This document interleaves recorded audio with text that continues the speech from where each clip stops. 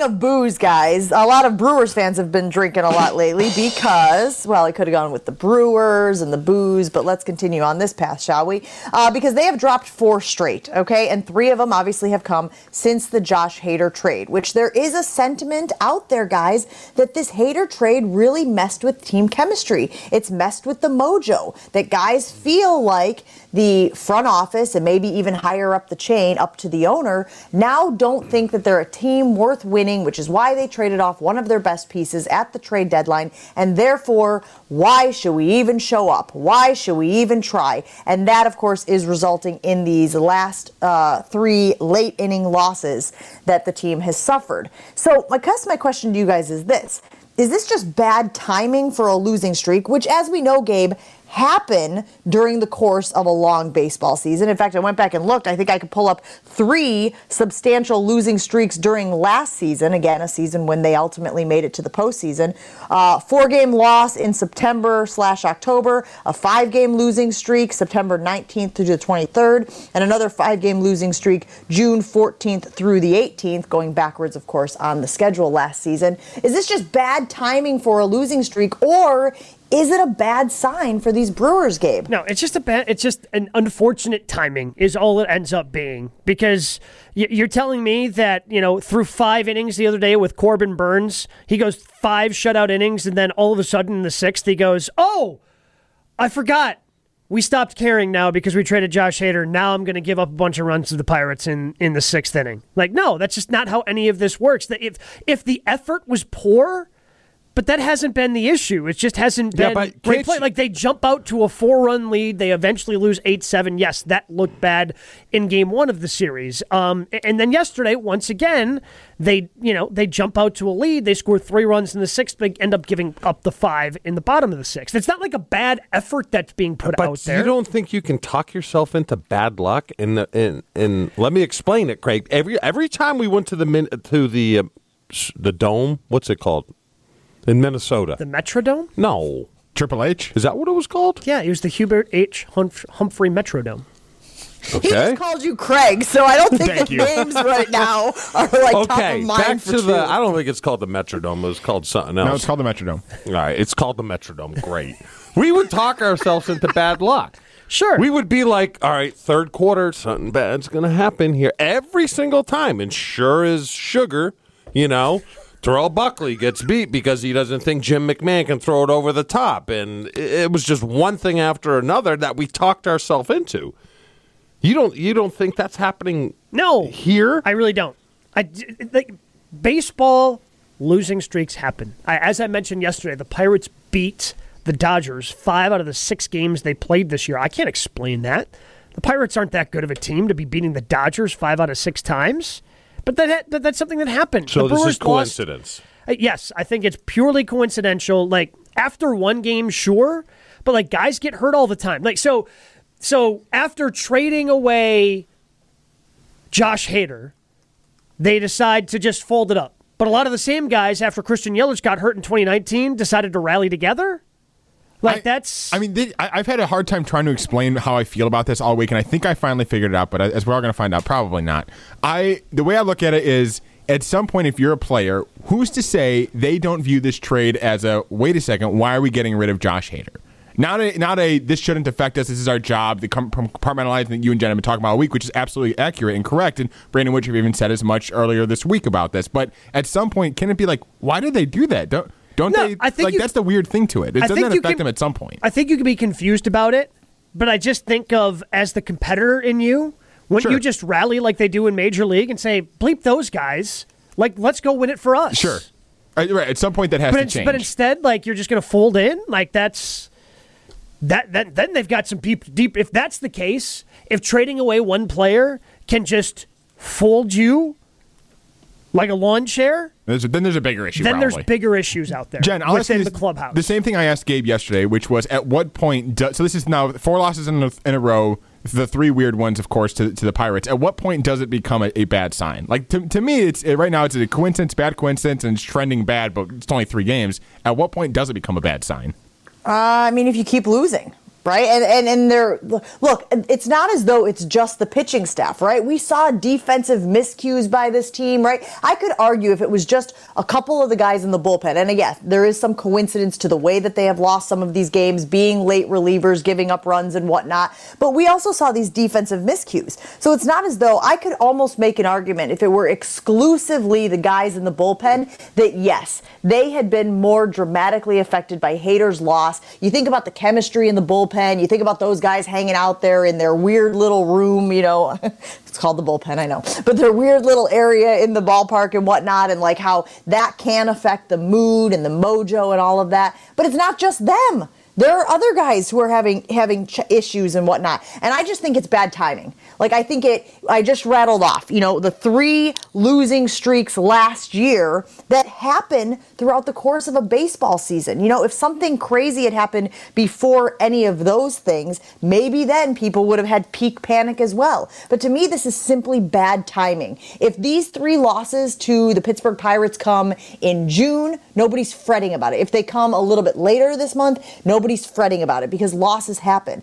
But because they came coincidentally right after the trade deadline, right after you move Hader, and again, I was telling you guys about the perfect storm the other night when you had the Devin Williams comments, and it just feels like, and of course now in the standings, the Cardinals are even with the Brewers. So it just feels like there's a lot of stimulus that is creating this peak panic, but the loss to the Pirates is just bad timing. Oh, and by the way, Gabe, the Pirates are not the worst team in the division, right? I think you're thinking of your parents' Pirates, who you would beat every single time you face them. This team is better.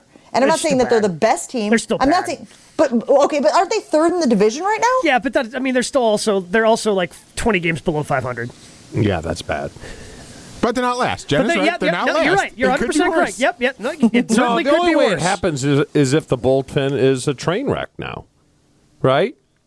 If they turn into a train wreck for whatever reason, then people are just going to hang on and say, yeah, it was a huge mistake, should have never done it.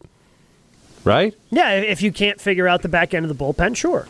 But doesn't it matter what the issues are? Like, Chew, can't you tell when it's a between the ears issue and not a mechanics issue? And you know what I'm saying? Like, if all of a sudden these guys just don't remember how to pitch anymore, to me, that's a mental thing. And I would say each player has to be personally accountable for that. And trying to use the excuse that, well, we traded away one of our best players, our buddy from the bullpen, to me seems weak sauce. To me, that I don't know how you're going to get away with that when, like I've said, every other thing that happens over the course of the season, we expect you to compartmentalize and be able to deal with. That's just crazy to me. Athletes are weird, though, in how they think. Right? Explain. You tell me. Well, I don't know. It's just the biggest term in football for everyone, I don't care what position it is don't see ghosts. I don't know if there's an equivalent in baseball. But it was like, don't see ghosts. Just go out there and play. I mean, Devin Williams, when and I've never really heard him speak to reporters, but if I was hearing that for the first time, I'd be like, this guy's got a problem with this. How he couldn't get words out and things like that. Of course that's going to affect his performance on the field. It's like Josh Hader. Josh Hader, people love to talk about, well, not love to talk about, but they talk about how his July was so bad. He was having, I believe, his first child with complications. Yep. You can't, players are human. We like to dehumanize them, but they are human, and there's real-world problems. And we went through them when we played football, and things happen at home that you can't flush. And, hey, you got to reach this 9 technique, and, hey, your steps are horrible. Well, I'm thinking about what happened at home. They're human. They're not robots. Yeah. Gabe, let me ask you this. Is this a part of Wisconsin sports culture? Is this the thing where, again, people think that we're always getting right to the cusp of the championships? Of course, the Bucks notwithstanding when they won the title last year. But, is this the thing of, we get so close and we can't finish the job? We can't land the plane. Is this a concern for Brewers fans because of a little bit of PTSD? Oh, 100%. 100%. Because the same thing happened when Giannis, you want to talk about the Bucks, when Giannis got hurt? it was Giannis. So, of course, the sky was falling when Giannis got hurt because, we didn't know if he was going to be back, and then he becomes Superman and comes back and ends up leading the Bucks to a championship despite the knee injury. But, yeah, there's a lot of that. Where the Brewers have gotten close. They got to a Game 7 in the NLCS in 2019. They should have won, in 2018. They should have won the wild card game in 2019. And, Trent Grisham lets a ball get past him in the outfield. Yeah, last year you're feeling pretty good going in against the Braves. That series goes poorly for you because you couldn't hit. So, yeah. And then you translate over, most Brewers fans are Packer fans as well. And you you compound the failures that the Packers have had. Yeah, it becomes and then go to the Badgers when they're up 100%. in the national championship game, and then all of a sudden the wheel. Yeah, you feel snake bitten. Happens. 100%. 800-990-3776. That, of course, is our old National Bank talk and text line. Let us know what you think. We put it on the Jen, Gabe, and Chewy Twitter poll. Is it bad timing or a bad sign? Chewy, you've been saying this is a bad sign. Are you now in full panic mode as a Brewers fan, as somebody who consumes the games and watches this team? Are you saying they're toast, it's over, it's done? No, but I am eyeballing the bullpen because that can linger, because all of a sudden when you try to get it out of your head, kind of makes it even tougher, I don't know. They'll be fine. Gabe, did you think that Counsell and Yelich getting out there and getting in the umpire's face, did you think that was trying to rally the team a little bit, trying to give them some juice, kind of like that jump start that maybe they needed? Nah, I don't know if that's I think, again, that's just something that necessarily happens throughout the course of a baseball season. Like, Yelich struck out 3 times yesterday, so that, personal frustration just, bruised over for him, and anytime a player like that starts yelling at an umpire, the manager comes out to try to save the player. It just ended up not saving the player. Yelich ends up getting tossed, and here ends up being the DH for the rest of the game. I think that was more personal frustration for Yelich more than anything because he had been going good, and then he struck out 3 times yesterday.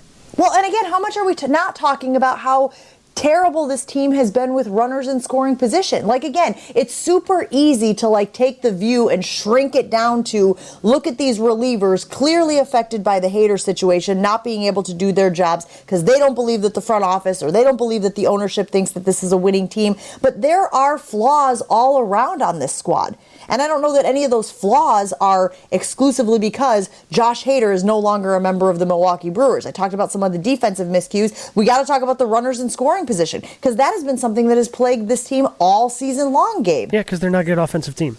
They're a streaky offensive team, and that's just a part of the identity. It's part of the team that they built of, okay, this team, in order to score a bunch of runs, someone has to get hot. We saw it coming out of the All-Star break. Hunter Renfroe got hot, hit a bunch of dingers, was driving people in. The offense was cruising along fine. His bat kind of cools off a little bit during this Pirates series, and the Brewers at times struggle scoring runs because they don't have that hot bat right now. I mean, Willie Adames can heat up. Christian Yelich has been swinging the bat better, but he's more of a get-on-base, score run type guy instead of hitting it out of the ballpark type guy right now. So it's, the offense is going to be inconsistent. And when the offense is as inconsistent as it has been, you're going to have stretches where you lose 3 or 4 games. This happened earlier this season where the Brewers jumped out to a huge lead in the division. Cardinals caught up, pulled even, then the Brewers pulled away once again. Ultimately, the Brewers are a better team than the Cardinals. They'll have that opportunity next Friday. They start a 3-game series down in St. Louis. They've got 5 games at Miller Park between now and then where